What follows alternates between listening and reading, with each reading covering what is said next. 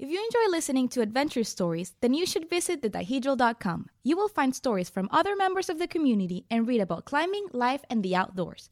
Follow us on Instagram, Facebook, and Twitter. Let's connect and climb on! Climb on! Roll! Hello, everyone. This is Carrot. Welcome to another episode of the Dihedral podcast. I'm lucky to be joined today by someone who is entirely stoked on climbing to the point where she recently made a life-changing move to be further immersed in the rocks. She's an entrepreneur, climber, and expert on all things Red River Gorge. Having sent all types of grades all around the world, I'm so happy to be joined in our little corner of the globe by rock climber Lucia Lee. Lucia, welcome to the show. Thank you for joining us today. Thank you for having me. Hopefully it's a fun and engaging talk. If it's not, it'll definitely not be because of what you've gone through. It'll be because of my questions. So I'll try to do my best. Okay, so, that sounds great. I really want to spend some time talking about risk and change kind of as a theme of the discussion. But before any of that, I'm hoping you'd be okay sharing a little about your origin story and let us know how you got into climbing. Okay. Well, it all started in an even further remote area of the Upper Peninsula. I guess before that, I like to climb trees, and there's even like a photo of me as I was probably 7 years old in a dress climbing a swing set. And I just loved climbing stuff. I just didn't know rock climbing existed anywhere. I didn't know that was an actual thing. And I'm sure that's the story of most people as well. And then once I went to college, my friend who I would climb trees with, we would just go to parks and find these giant sturdy trees and be like, let's climb them. And we'd climb to the very top. And now thinking back, I'm like, what was I doing? I don't think I could free solo a tree. Right, you're free soloing trees at that point, for sure. Like it was like 20 feet tall or 30 feet tall. And I probably looked like a maniac, but she was like, you should try rock climbing. And I just, I checked it out. It was kind of expensive. And, I did climb a little bit, but I didn't really get into climbing until I got a internship with a company in Minneapolis, and there was a really great rock climbing community there. And that's when I started climbing, just top roping. And then I took my first lead class, but lead climbing was still very scary at the time. So that I believe was in, 2014. Okay. Was around when I started climbing. And I went to a university called Michigan Tech. It's in the Upper Peninsula, as remote as you can be, as far as you can be from the Detroit area and still be in Michigan. So it's a peninsula on the Upper Peninsula.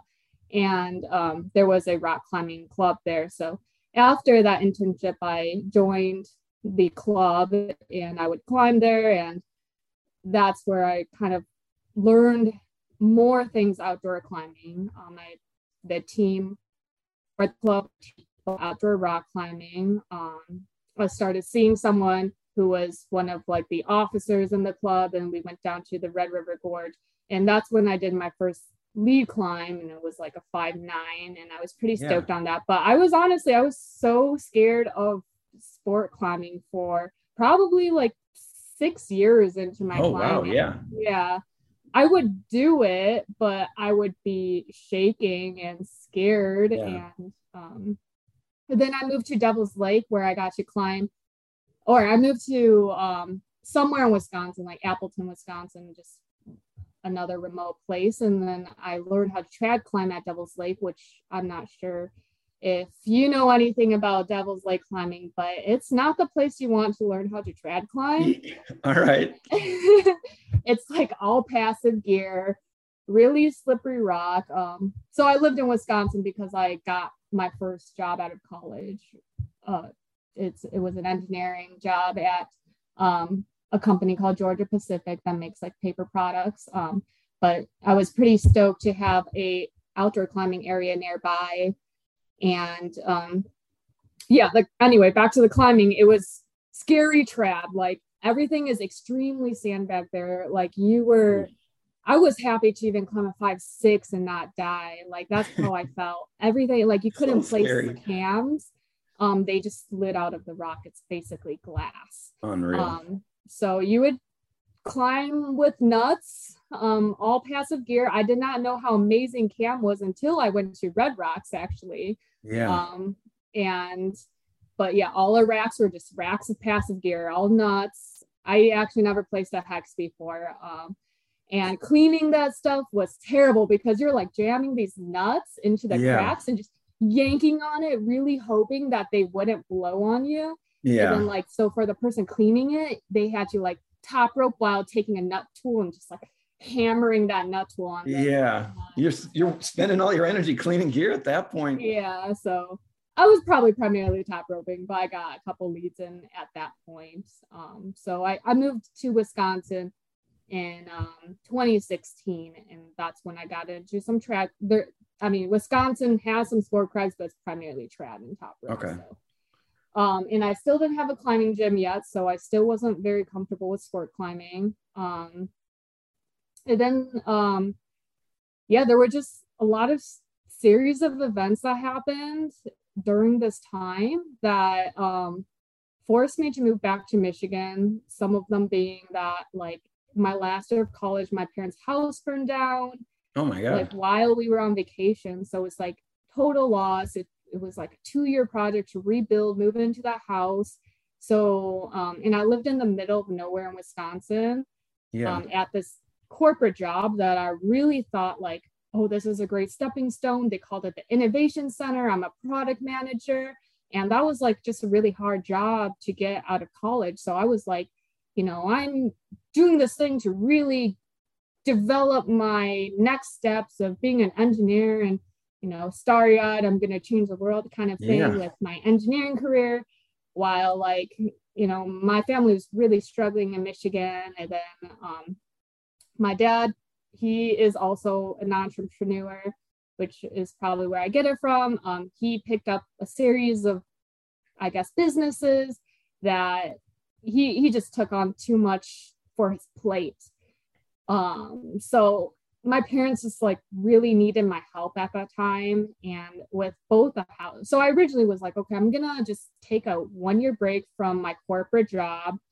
And that's where my boyfriend at the time was living, was in Wisconsin as well. So I'm like, okay, I'm gonna take a job, like take a 1-month break, move back to Michigan, and that's it, and then I'll be back. I talked to my manager. They're like, as long as you just clean up your personal crap for that 1 month, like we'll give you an unpaid leave, go home and come back. And I want your head to be clear of that.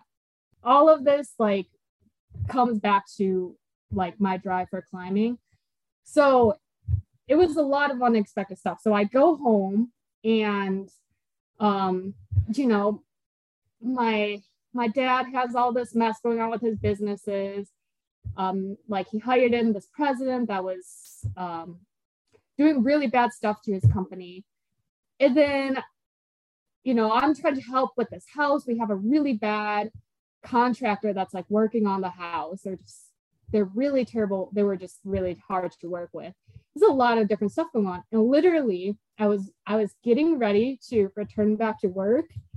And literally the day before I was going to get in my car and drive back, I get a terrible call from my mom's cell phone.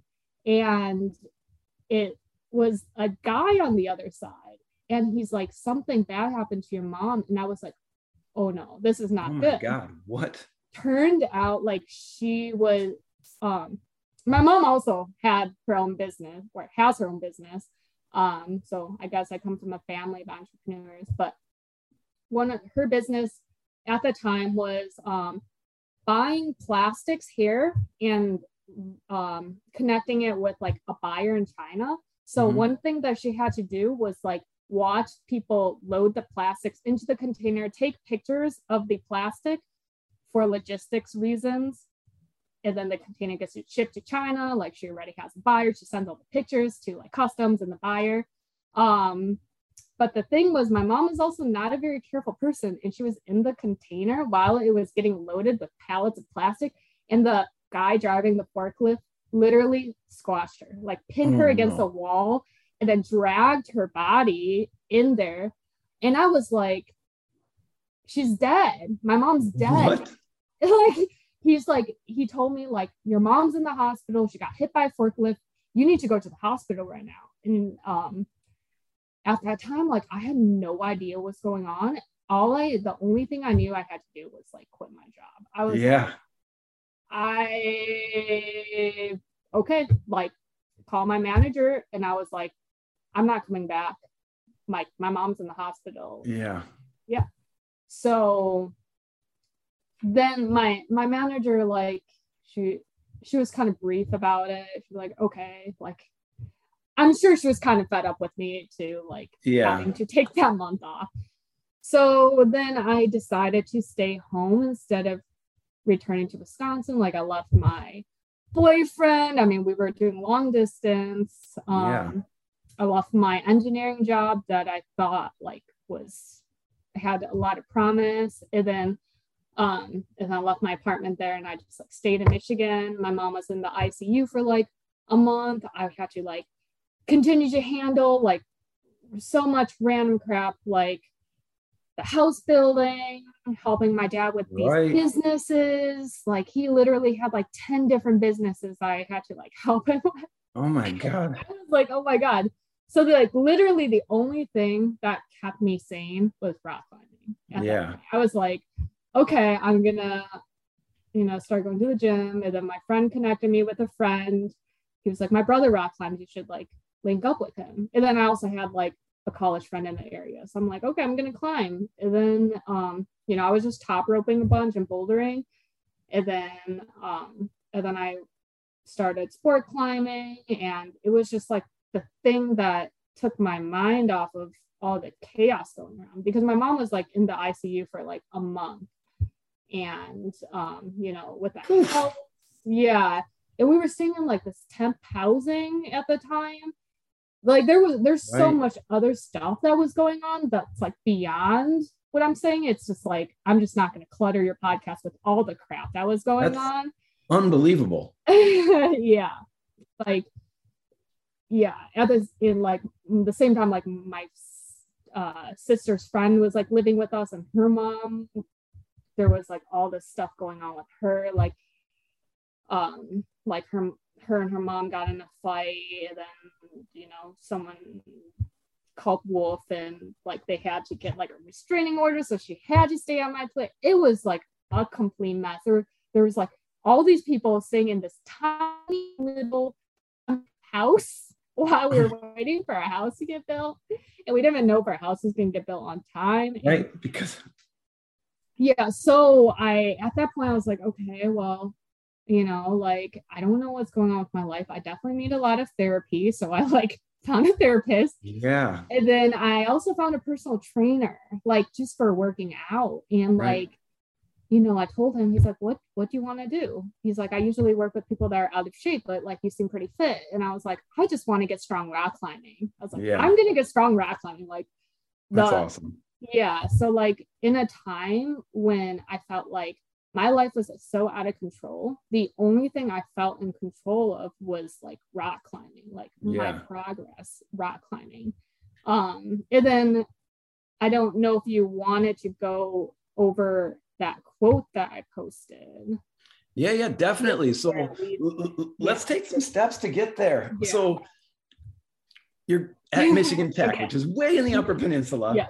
What kind of climbing are you doing there? Is it just bouldering? It's like, do they have a top roping? Okay, that's a good question. So we had a wall that was made of plywood, totally homemade. The height of like your typical college gym, like track field gym, like basketball court. Yeah. So about probably like 2.5 stories tall.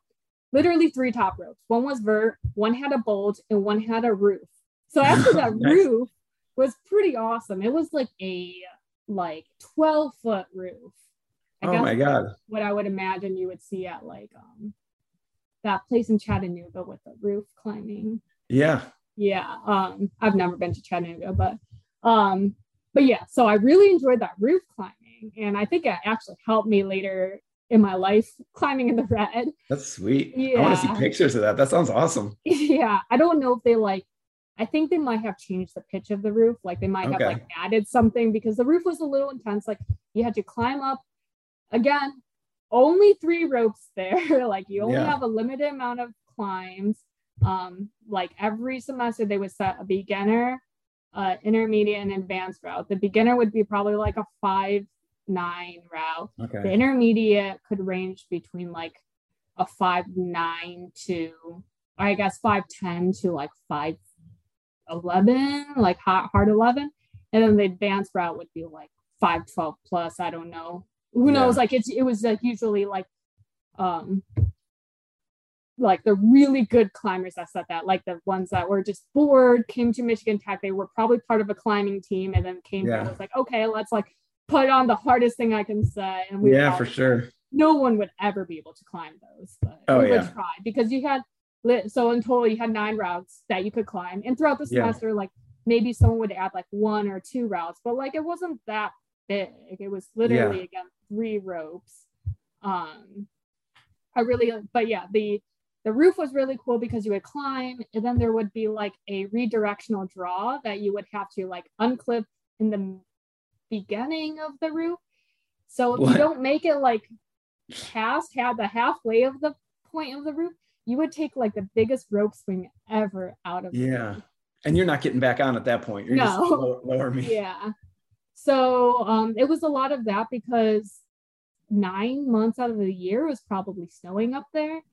So I guess we did like a lot of ice climbing there, but not a lot of outdoor rock climbing. Like there is a really good outdoor crag there, and I did spend the summer up there. It's called Silver Mountain. That's really good. And my friend, I became friends with like the developer there, Paul Pepin, and it's amazing climbing, like super great. But again, like there's probably like 30 routes total there, so it wasn't that much climbing. And I was also scared shitless at the time. Like I couldn't really climb anything above a 5'10" on lead. Like that was still like the early days of your climbing. So off to Wisconsin, back to Michigan. Your mom gets run over by a forklift. And I just want to like come back to that story real quickly.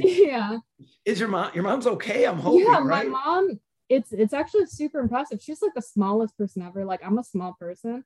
She's tiny. She probably weighs like 80 pounds, and she's like a vegan and she's stubborn, so she like powered through it. The people at the ICU were like, wow, I have never seen someone recover this fast. Like she broke both her collarbones, every single rib bone, and like fractured her pelvis.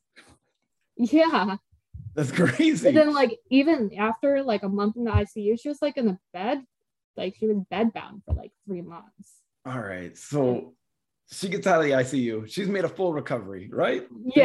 Okay, good. Okay, so like this is how crazy it is. So one of the businesses that were just kind of crazy that my dad got into was like a massage place, and there was like this guy that he knew that he got connected with, and he's like, I want to start this massage place, and like I just want you to invest in. My dad's like, cool, like I'm not gonna do a thing, like you do all the work. So they signed this 5-year commercial lease. That guy dips out. So then like that was one of the projects my dad wanted me to help with. I've never run a business before, so I do a terrible job. Like I tried to bring in friends. You're an engineer, right? It was terrible. So like after maybe 2 years into it, so like I guess this is like probably 2 years since my mom got hit. Like my mom actually, she decides to go to massage therapy school and take over the business. So like this is someone who like, broke every single bone in her upper half. During that time also, like she breaks her foot too, because she's again extremely not careful of a person, and like my sister accidentally ran over her foot. Oh my God, your poor mom. I know, that's terrible. But like, as a massage therapist, you're always on your feet, you're always using your body. She does that, she runs it, like that's amazing. It's crazy. Like so, she is my inspiration. They got back into the house too, right? Like eventually the house was completed. Yeah, eventually the house was completed, and like we're all, yeah, the house is done. Everything's done. That part of the chat that was decently smooth relative to the rest of my life. All right. Other than like the clothes, like the house builder, they sucked, but yeah, you know, whatever. Like it worked out. Yeah, it worked. And so so this is in like the lower peninsula of Michigan? Yeah. Yep. Okay. So it's the in like the suburbs of Detroit. Okay. Yeah. Okay. So you're back. Yep. So I'm back home helping my dad with his businesses, you know, first trying to do the spa. That was like a really crazy learning experience. During that time, I had to go back to Wisconsin to pack up my stuff. So I was like, right, okay, I'm gonna stop by my workplace and everything. And at that time, like, you know, this was probably, I mean, I had been home for like 2 months, and yeah, because my lease ended, like I still had a couple months on my lease, and then I went back and packed up all my stuff in a van and came back. And I wasn't sure if I was making the right decision. Like, I made a decision, you know, at that point when I called my manager to quit, I made a decision, you know, clearly. I just didn't know like if like what implications it was going to have on my life. And I guess the thing was like, that was a decision that kind of didn't really feel like I had control over. I was like, okay, this is what I had to do. Yeah. But, you know, leaving your first job in general, like quitting a job is hard. And like, leaving a first job is hard, and then leaving your field to like work on a business is like the hardest thing, because small businesses aren't easy. Like, and people are always like, oh yeah, glamorous business owner, entrepreneur. It's not glamorous. It's a lot of work and a lot of like being on, like learning every single thing, single aspect about a business. So like for me, I wasn't like, oh yeah, I made it. I was like, what am I doing with my life? I'm throwing away my engineering career. Right. And like all my friends are engineers. And I'm like, what are they going to think of me? And like, so when I ran into my manager, like my mentor at my company, like I was like picking up my box. It was like stereotypical, go in, HR gives you your box. You're not allowed to enter the building. That's amazing. Yeah, I like text my manager. I'm like, hey, come say bye to me. Oh my God. And then she like comes out and she's just like, all right, goodbye. Like, so yeah, I'm just like, I'm in crisis right now. Like, you lived a my movie. life is blowing up. Yeah. Like, say this something is crazy. Yeah. Like, tell me that like it's gonna be okay. Like, tell me something. I should stay. Like, tell me something. Like, tell me what I should do. Because everything up to this point was governed by like, I really like having mentors. Like, I really like having someone to tell me what to do. Yeah. And the fact that she was just like, all right, you made your decision. Goodbye. Like, I was like, what is going on? And then I was just like, am I like, she could tell that I was like nervous. And that's when she was just like, you made a decision, own it, like turn around, own it. You're going to do fine. And that's when I was like, that was like a switch that became like me, from me always like looking up to people, to me being like, okay, I need to take control over my own life and start taking ownership over my life. And like, I need to move forward. Like, I need to start, I can't like stop. Like, life keeps going. And like, you're either gonna drift back or you're gonna like spearhead your life. And like, that was like ultimately the biggest turning point in my life, when I was like, okay, now I need to go find a therapist, find a personal trainer, like learn how to run a business, and like be a sane person. I guess make some friends, probably. I don't know. And at the center of all of this is rock climbing, like allowing your brain to like focus on something. Yeah. So then like, I mean, it was like pretty difficult for me to really get into rock climbing. It wasn't difficult for me to get into bouldering, but it was like really difficult for me to find climbing partners in the area. Like, I did have like that climbing partner from college, but he ended up moving away to Bozeman after a couple months, so that sucked. Typical. So I was literally like going around the bouldering area, trying to like find rope climbing partners. And like now looking back, it's kind of hilarious because like I have a lot of bouldering friends, they hate rope climbing. So I'm this person going and like bouldering. It was like good I was bouldering so much because like I truly think bouldering just makes, like, I've taken strong boulders and like turned them into like strong rope climbers. Good, we need that. I haven't like done the opposite. I mean, I haven't been like recruiting rope climbers to go bouldering. Let's go the other way. Yeah. But like I was just like literally so desperate for any rope climbing partner. I would like go up to random people and be like, yeah, you know, my grade, like, you want to rope climb? And like, you know, it's kind of funny because like people were probably like, oh, this chick is trying to like get me to rope climb. You know, that never happens. It's like, probably usually the other way around. So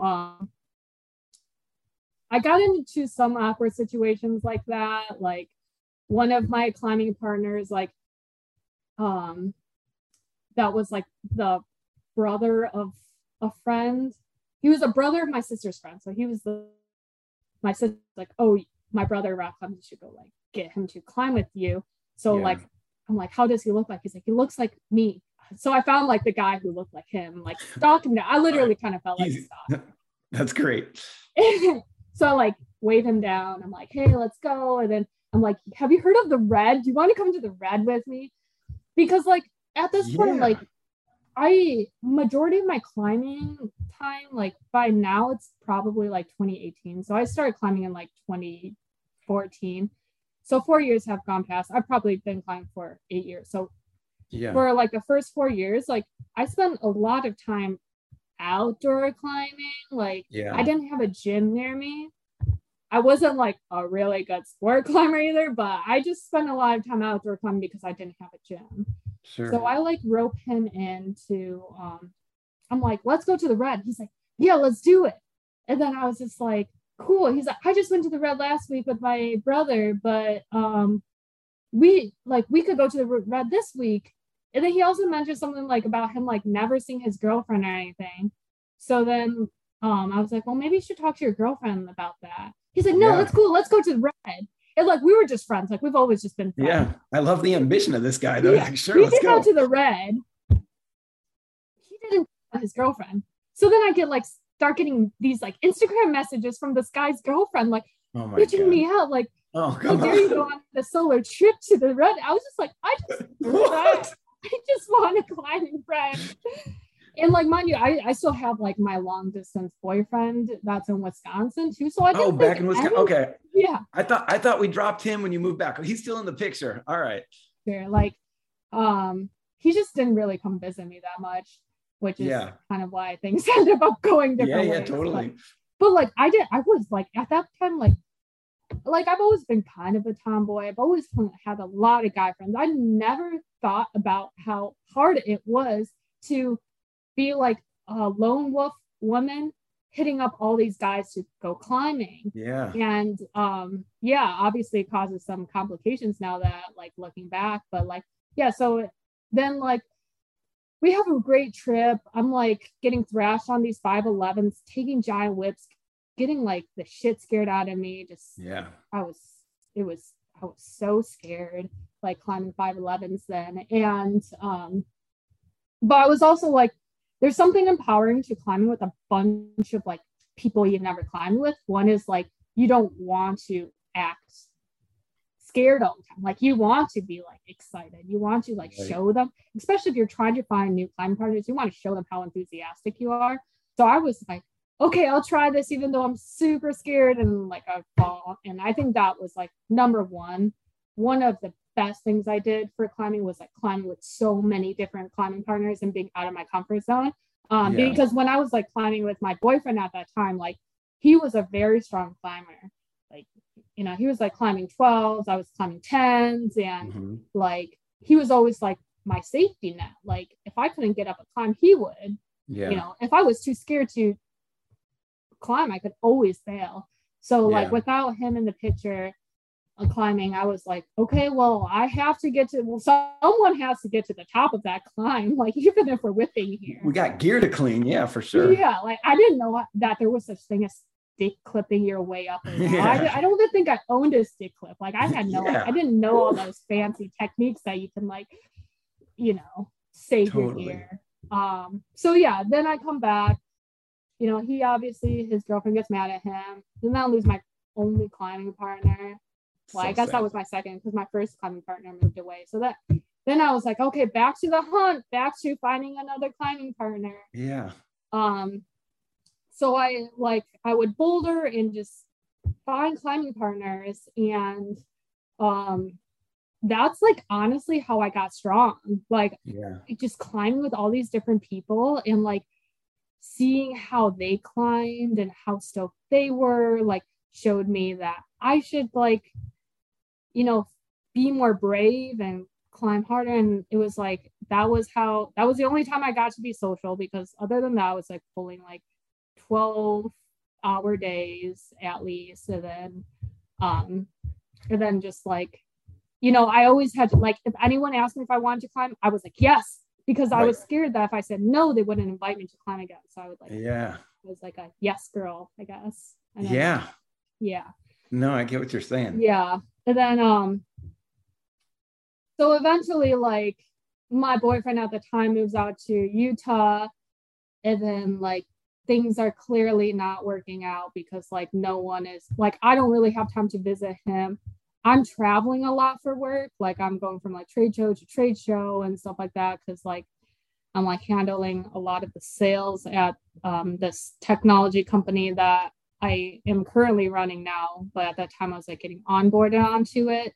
And then so I'm traveling all the time, and when I'm home I want to like climb and I want to meet people. I want to find climbing partners. So like I really went out there. He really came out to me because he was like probably in a similar situation where he was trying to like establish his life out in Salt Lake City. And then so things just kind of ended, but like we were like best friends, and I really looked up to him as a climber. And since like, he taught me everything I knew about climbing, I just felt kind of like lost when everything ended. But then like I met friends, but then I also met like the person I'm currently dating, and he kind of like, at the time he was a weaker climber than me, but he really believed in me. And he was like I was taking a trip out to Red Rocks with some friends. I think he had a broken leg, and he like literally surprised me with a trad rack, and that he like pieced together from Mountain Project. That's like, so awesome. He was like, I was gonna say this for your birthday, but like since you're going to Red Rocks, like I've been slowly piecing this together. And like, like that was the first time anyone was like gave me the confidence of like, you can do it. Like you are strong enough to like be independent and really push yourself climbing. So that was really motivating. And then I had another secret goal, which I've never said publicly, but my goal was to climb a 513 before my ex-boyfriend did. Which I'm not sure if I succeeded. He may have, but he never posted anything about it until. Let's just say that you did it. Exactly. Like from my perspective, internally, I think I won. No, if somebody writes a movie about your life, totally you won for sure. And like, so I think listening, you'll get there. Like he'll keep working. He'll make it. So yeah. I did. I think I ended up climbing a 513 first, but at that point, like it was so like I was already like we were all doing our own things. It didn't really matter. It was more like a little thing inside my head, like ha ha ha. But my friends, my girlfriends, and I talk about it that breakups actually make you a better climber, because a lot of my girlfriends, like after they have had breakups, like regardless if you broke up with someone or someone broke up with you, like all of them have always like hit the training wall and started like found their bravery. And like I could not agree more. It's so funny. Like I'll see somebody who I've known for a while to start climbing really hard at the gym, and I'll just be like, They broke up with somebody. Like, that's what happens. Like, if you want to get better at climbing, break up with whoever. Don't actually do that. But yeah, I agree with you 100%. I know. Unless they're like engaged or something, like you gotta keep your mouth shut. You know, you don't want to be that person that wrecks someone's marriage. But so, if they're just girlfriend boyfriend, it's good. You know, it's fine. Yeah, exactly. It's helpful. So you're getting super strong. Things are starting to settle down with your life. You're crushing things in the Detroit area, climbing scene, driving out to the Red all the time. And you get another job. Is that true? Like another? So actually, I'm still with the same job. It's just like I know what I'm doing more so now. Cool. And I'm like straight up just running the company with myself. Yeah, look at you. So like it was a really interesting time because like, so, you know, I moved back 2017 going into 2018 to Michigan.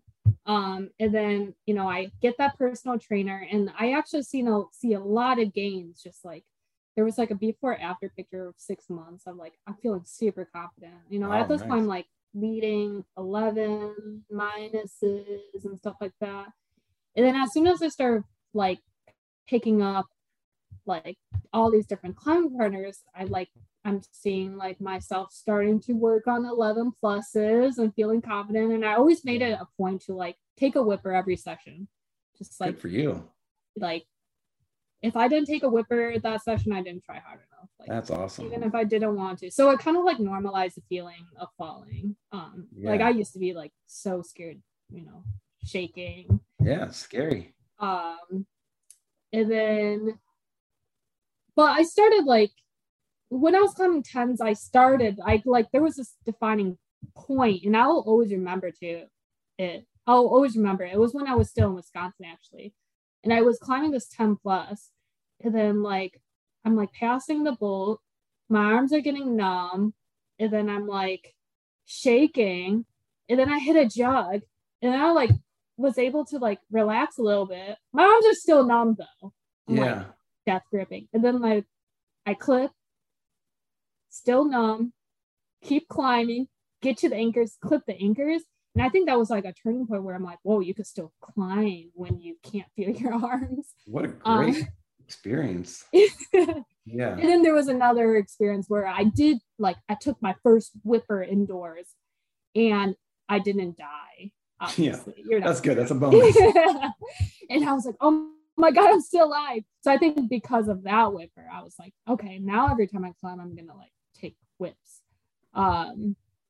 So yeah, then, and then getting like a gym membership after I found like that second climbing partner, the one who girlfriend made him not climb with me anymore. Like he convinced me at that time to get a gym membership, and that made a huge improvement. Like I live like 30 minutes from the gym, so it's not convenient to go to the gym. And you know, gym memberships are expensive. I'm like, okay, I guess I'll do this. So then I started going to the gym a bunch, doing that. But all this time, like I was traveling a lot. So then, you know, I started meeting friends slowly. And then like, I think in like end of 2019, like people from the gym actually started inviting me to the Red. It wasn't like, it was no longer like, I was probably like bothering them a bunch, but I was traveling a lot for work. Yeah. So like I come back, I take this like trip to China, half visiting family, half for work. And then I like literally get a text message like as I'm flying home from China being like, we're going to the Red next weekend. You want to join? And I was yes, I'm coming. That's awesome. So then I like, these are like people that I'm like pretty strong at the gym. Like they were like definitely stronger than me. I go with them to the Red, and you know, we start hopping on 12s. Like no one sends it, but like I was like, okay, this is like kind of fun. And then I go with this other person like in 2 weeks after that was like a little bit stronger. or I don't know. Yeah, he's stronger. He's definitely more experienced, and he was definitely like more connected with the community in the red. Okay. And he knows that he was the start to like me climbing harder, because like before then, like every time I got on a climb outdoors, I would climb it once, and like, you know, I would never get back on a route. It was like too scary. If I didn't send it, it was too scary or too much work. Where it's like, what? Or your mindset's like, what would be different if I hopped on it for the second time? Right. Yeah. Good point. But he introduced me to the project mentality. So I get on this 11, I think it's in like 11A or 11B. We go to the, you know, he's projecting 12s, and I get on it. I fall. Then I'm like, oh, it's kind of scary, you know. And then belay him on his project. He's like, you gonna get back on that? And I was like, hey, no. I get what? He's like, just go up there, get into the Waco, and rest as long as you want. And when you feel good, get to the chains. And then like I was like, okay. So I get there, I go to Waco, I probably sit in there for like 5 minutes. I'm like, I think I'm ready. And I'm like trying to imagine like all the moves to get to the chains. And then I do it. And then I send it. And I'm like, so cool. I was like, holy shit. Like, that's awesome. Yeah, I'm like, this is like literally the first 11 I've ever sent in my life outdoors. That's so neat. Yeah. And then like later, I think on that trip, like we meet up with his friends, and like, you know, I fall on this like 11. It's called Hip to the Jive. It's like a popular climb at the chocolate factory.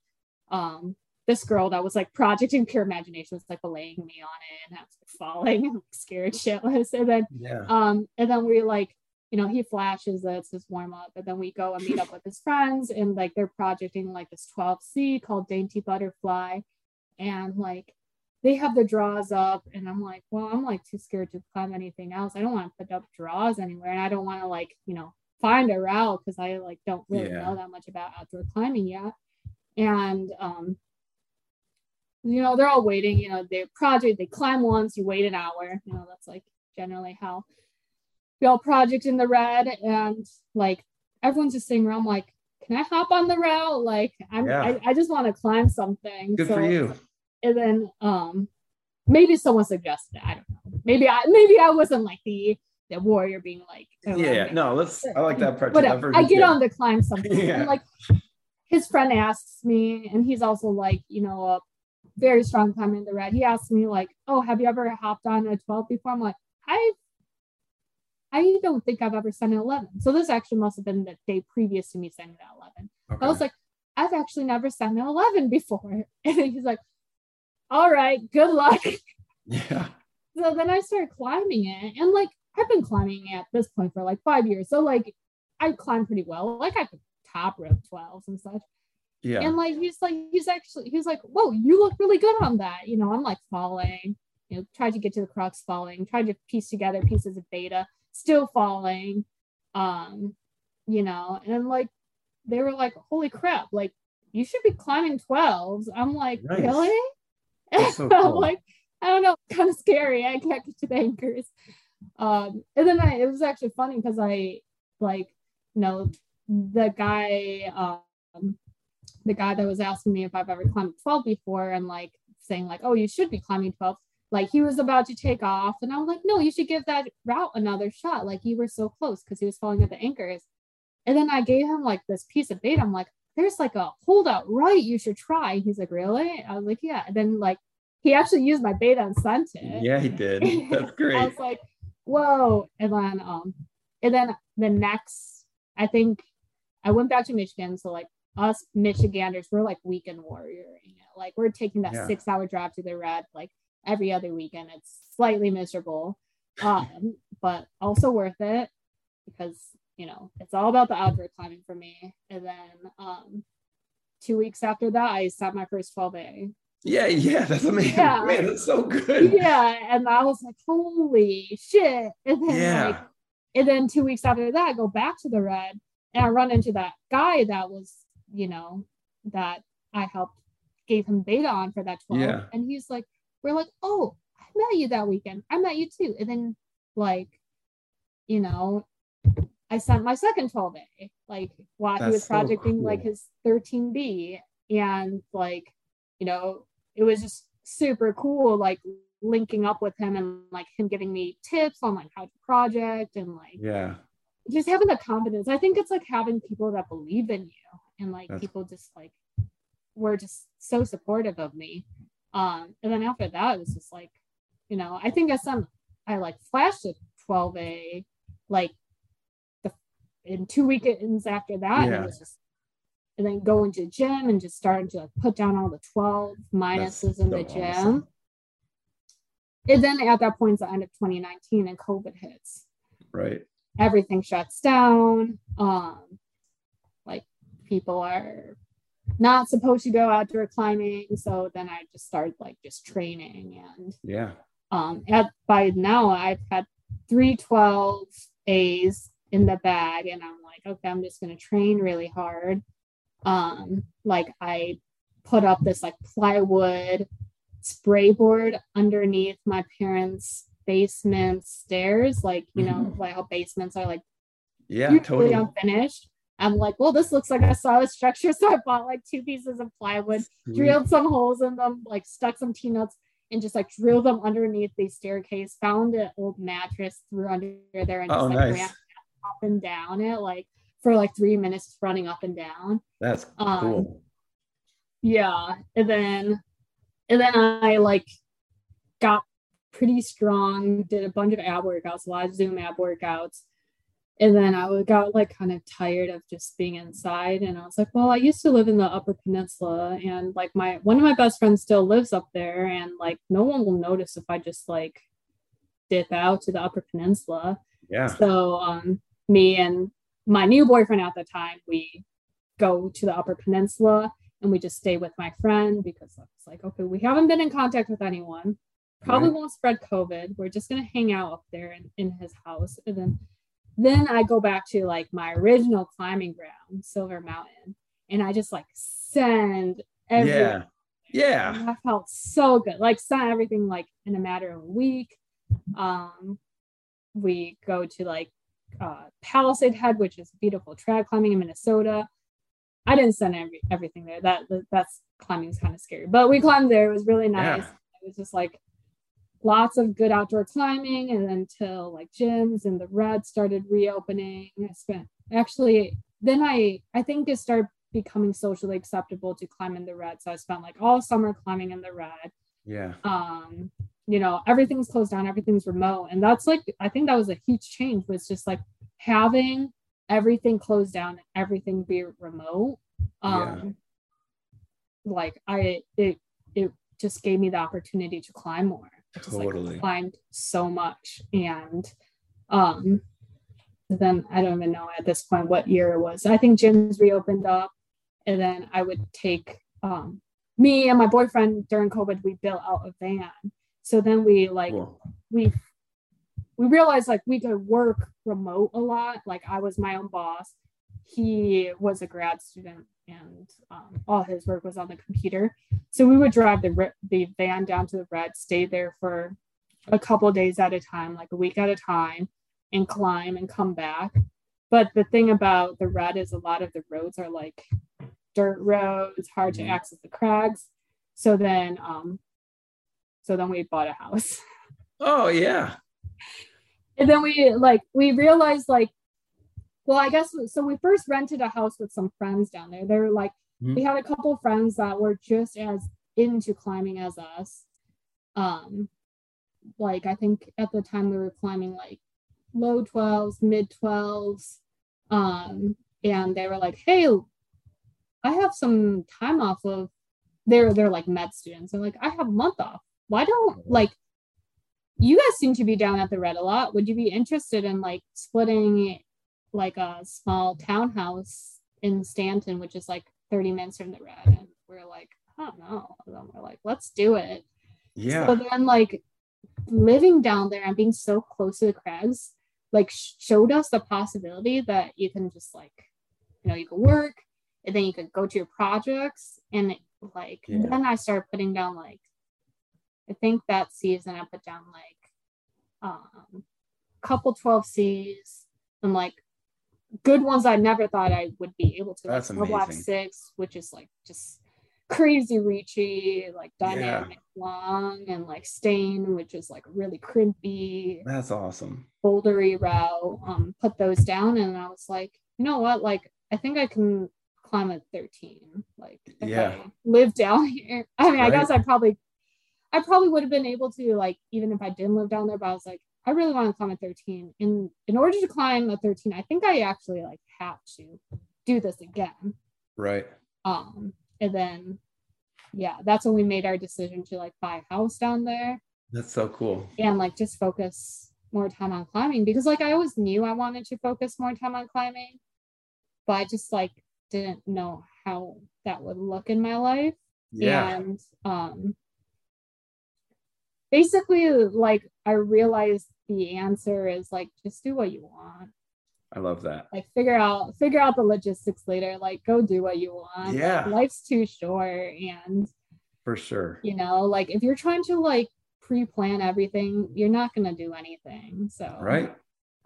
So we bought a house, and then every day was just like, you know, work, go to your projects, give like a couple burns on your projects, go back home. Sweet life. I love that. Yeah, it's really like amazing.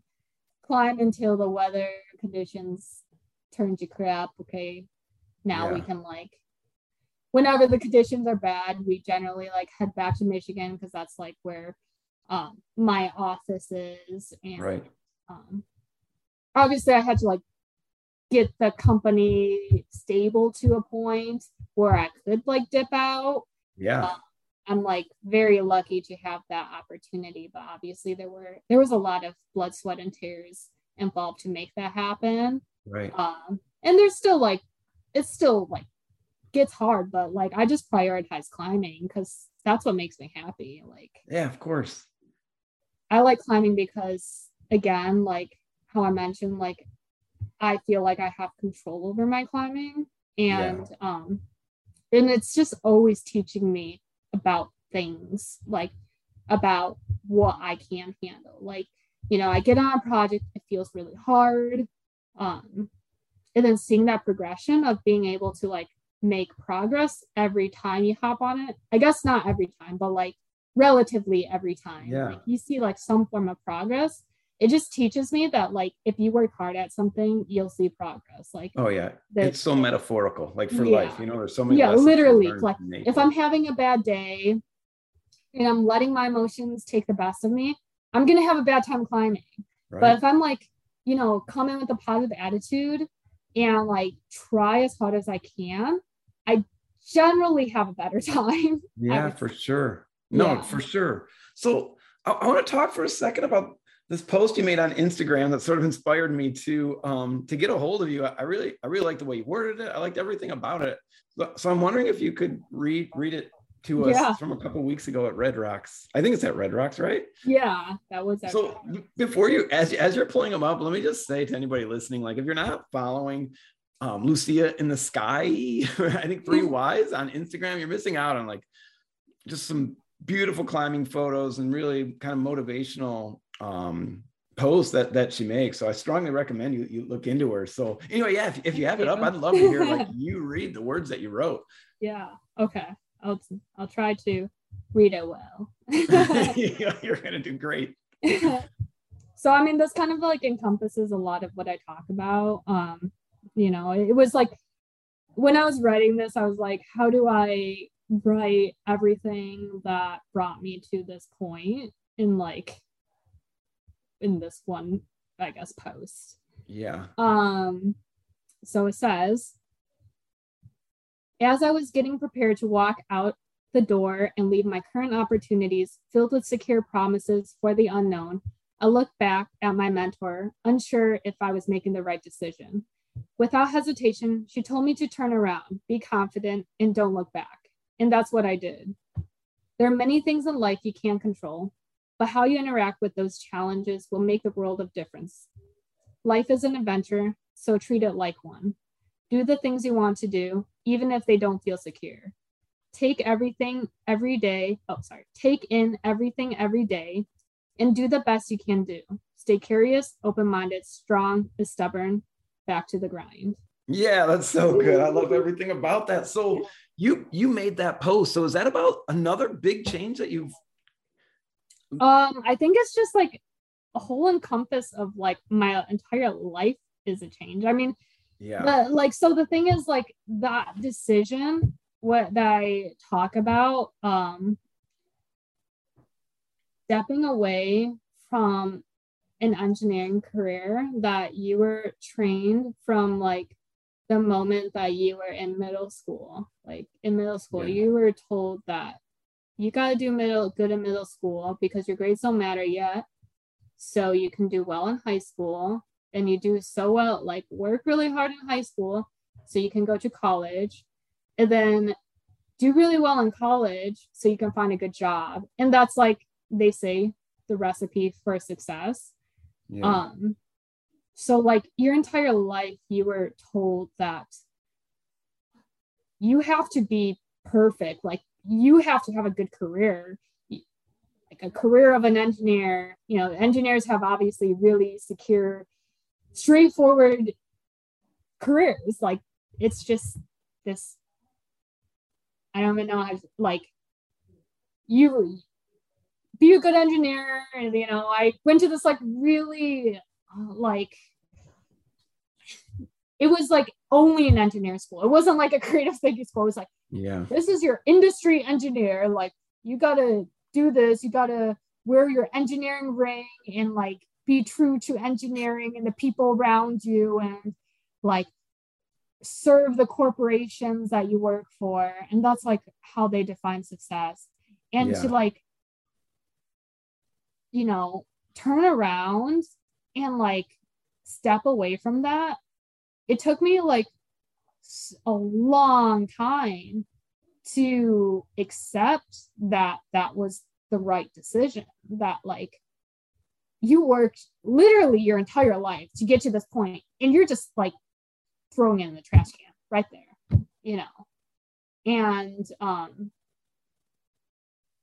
I will actually say I'm lucky enough that I did not have to make that decision on my own. Like the universe forced me to make that decision. It sure seems like it, right? I don't know if I would be the same person if I stayed on that track. And just like, I'm always reflecting back on like, you know, would I have made that decision on my own?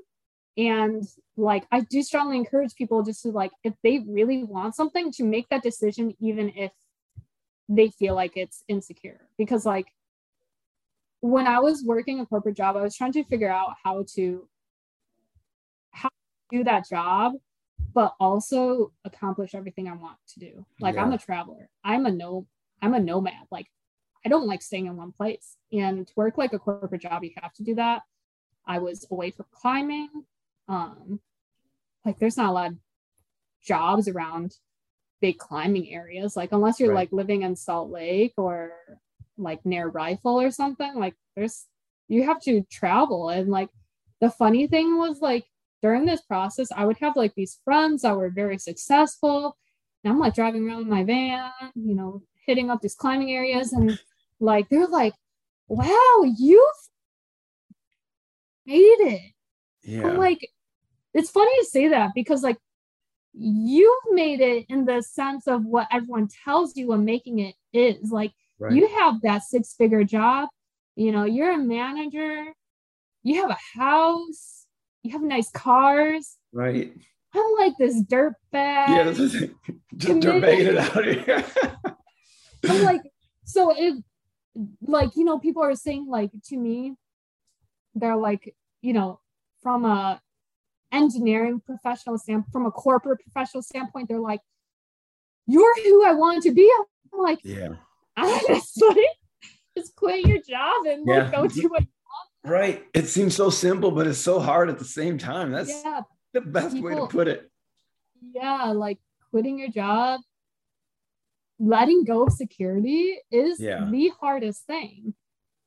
So like, in some ways I got lucky that like I was so overstressed that I had to just, you know, like I popped. I was like, goodbye, I'm throwing everything away. And I'm like, moving forward with it. Like, obviously you can't just like pop and melt and let the world like keep going without you. Like, For sure. that's why like what you do makes the world a difference. Like, you have to like pick that direction and freaking sprint and like do it.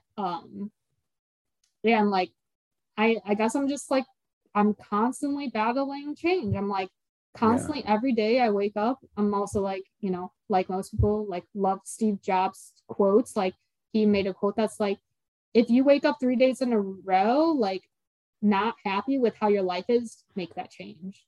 All right, Steve Jobs. I love that. That's great.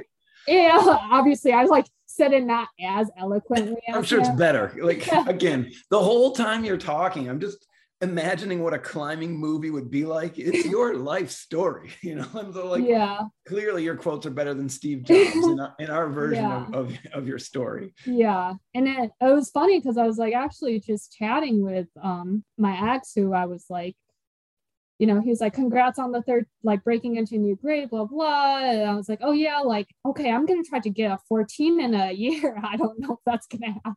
Yeah. But I'm like, this is my plan to do this. I'm going to first climb like some more 13s.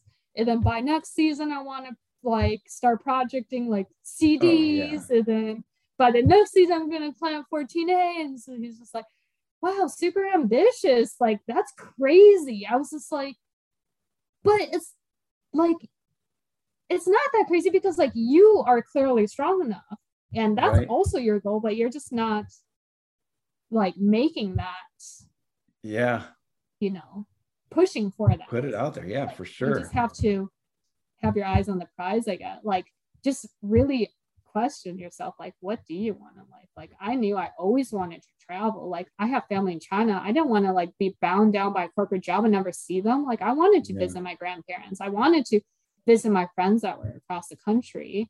And I also wanted to be there for my family. Like, you have to like list out everything that you want to do that like you don't really want to sacrifice, because it's like, you have one life to live. Why would you sacrifice key things that are important to you? Like, I love my family. Like, I love my parents. I want to be there for them. If, you know, I found myself like thinking like, oh, like if I were to see someone else in my situation, I would have been like, go help your family. So if I would have been an outsider being like, go help your family, then that's what I should be doing, you know? So like, that's why I'm here. I'm like, I want to help my family because I love them. Like, I want to spend as much time with them as I can on this earth. But at the same time, I also want to be close to climbing. And the only way to make that work is to like buy a house, because then I can like have a nest there and work so cool. And climb. And also I like want to see friends. So it's like, I can't like, I had to find a really specific job if I want to like travel and climb and everything. So I just had to make what I was like given work. And so that's where I am. That's amazing. Man, it's so amazing. So in all honesty, I do have a lot more questions about you, or not about you, for you, but they have to do with different things. So I'm hoping you wouldn't mind if I invited you back sometime in the future definitely. to cover a whole other series of questions. I mean, it really is fascinating. But before we end today's talk, I'm from Southeast Michigan as well. And so like I spent some time in the UP. And so I'm wondering if you could just explain to people who are not from Michigan or haven't spent time in the UP about these things that are very popular in the UP. I've never actually tried one. I think they're called pasties, but they might be called pasties. So how do you pronounce it and what is it? Definitely not a pasty. Don't say that unless you want to get laughed at and possibly slapped. Pasties are awesome. I love them. They're basically like a handheld meat pie. I was thinking chicken pot pie. I mean, you could get like chicken pot pie ones, but they're traditionally like meat and potatoes. And it's really interesting if you think back about it. You know, I'm an environmentalist, so I like to like see the, you know, where things come from and how things were back in the day. But, you know, places like the Upper Peninsula, it's winter again, 99 months out of the year. So they survive on stuff like roots and meats, and that's actually more sustainable for them to survive on than like fresh vegetarian food. So yeah, it's basically your meat with your roots. Like there's this one root in it that's not potatoes. I'm not sure what it is, but like a radish or something. Yeah, I think, is it a rutabaga? Is that something? Yeah. That's yeah. All right. I don't. Yeah. I don't know. So what that's what they traditionally like. are. I like eating mine with ketchup, but a lot of people made fun of me for eating it with ketchup. If you ever go to Houghton, which is where Michigan Tech is, there's a really good pasty place called Roy's. I think it's just called Roy's. That's a great name. It's awesome. It has like, you have like your Thanksgiving flavored pasties with like turkey and cranberries. Cool. That's really cool. And then your roots. And then there's like the chicken broccoli ones. Though I don't think those are like the traditional ones, but yeah, really good. Usually, I think you're right. Again, I've never tried one. It's like beef or I mean, maybe deer. I don't know. It's like a meat, some root stuff. Yeah. But the Upper Peninsula is so amazing. It's a different world. I agree. So one of the things, when people are like, oh, what's the most beautiful place that you've been to or traveled? Like, first of all, it's hard to pick, but I would never leave that out of the conversation. It's beautiful up there. I mean, the rocks, and the trees, the water, it's amazing. It's unbelievable. The only thing I will say is be careful when you go, because like roads to places like Silver Mountain don't get plowed because they're dirt roads. So like there's a lot of snow up there. I think it might start being accessible starting like June, but there's so much snow up there that takes so long to melt. That's a great point. All right. So don't all rush up there at once. Wait till like July. Go get a pasty. Yeah, for sure. Also bug nets. Yeah. Wear bug nets on your head. Seriously. Right. What about like those black biting flies up there? They're terrible. Like they're the worst. Yeah. One summer I was doing research up there and I was actually wearing a head net. It actually was contrary to what I just said, wear a head net, but I was doing a multi-pitch. There's like 2 multi-pitches at Silver Mountain. That's where I learned how to multi-pitch. And as we were like getting ready to like rappel down, all the little black, I think they're like gnats or like no-see-ums. They like flew into my head net and they were attacking my neck. And like they couldn't get out of my head net either. Oh my God. So the next day I had like all these dots all over my neck, and like my grad student advisor was like, or what, I wasn't grad. The grad student that was advising me was like, "Are you okay?" Because it looked like I had chicken pox. Make me itch right now. Yeah. So wear a lot of bug spray or layers if you don't like bug spray, or both, because the bugs are terrible up there. Good. That's solid advice. So before we go, is there anything that like you want to plug or promote or put a spotlight on or anything like that? I guess just like you mentioned, check out my Instagram content. Most of the stuff I put out there is somehow linked on my Instagram. So my Instagram is Lucia in the Sky with 3 Y's. My name's spelled Lucia. And I love posting photos. I have a lot of great photographer friends, so they help me out with my photos. So it's really nice. All of you photographers out there. And I'm just having fun. Oh yeah, I'm also making a YouTube channel. So subscribe to that. I think I'm at like 21 subscribers. All right. I'm slowly chugging along, but I'm gonna find you. Me and my climbing partners were it's called Beta Addicts, like BETA Addicts. And we post videos of climbs at the Red. And I might be adding more stuff on there, like training, because I've been asked a lot about how I train, which I'm not a, contrary to what it sounds like, I'm actually not an extremely disciplined person. I'm just a very stubborn person, but I'm trying to get more into training. Yeah, share it all. I mean, if we can take your trajectory, I feel like that would be a dream. So I just want to thank you. I look forward to talking to you again. If I'm ever out at the Red, I'm gonna send a message. Yeah, that's awesome. I'm at the Lucia, Red. Yeah. Thanks a million. Thank you.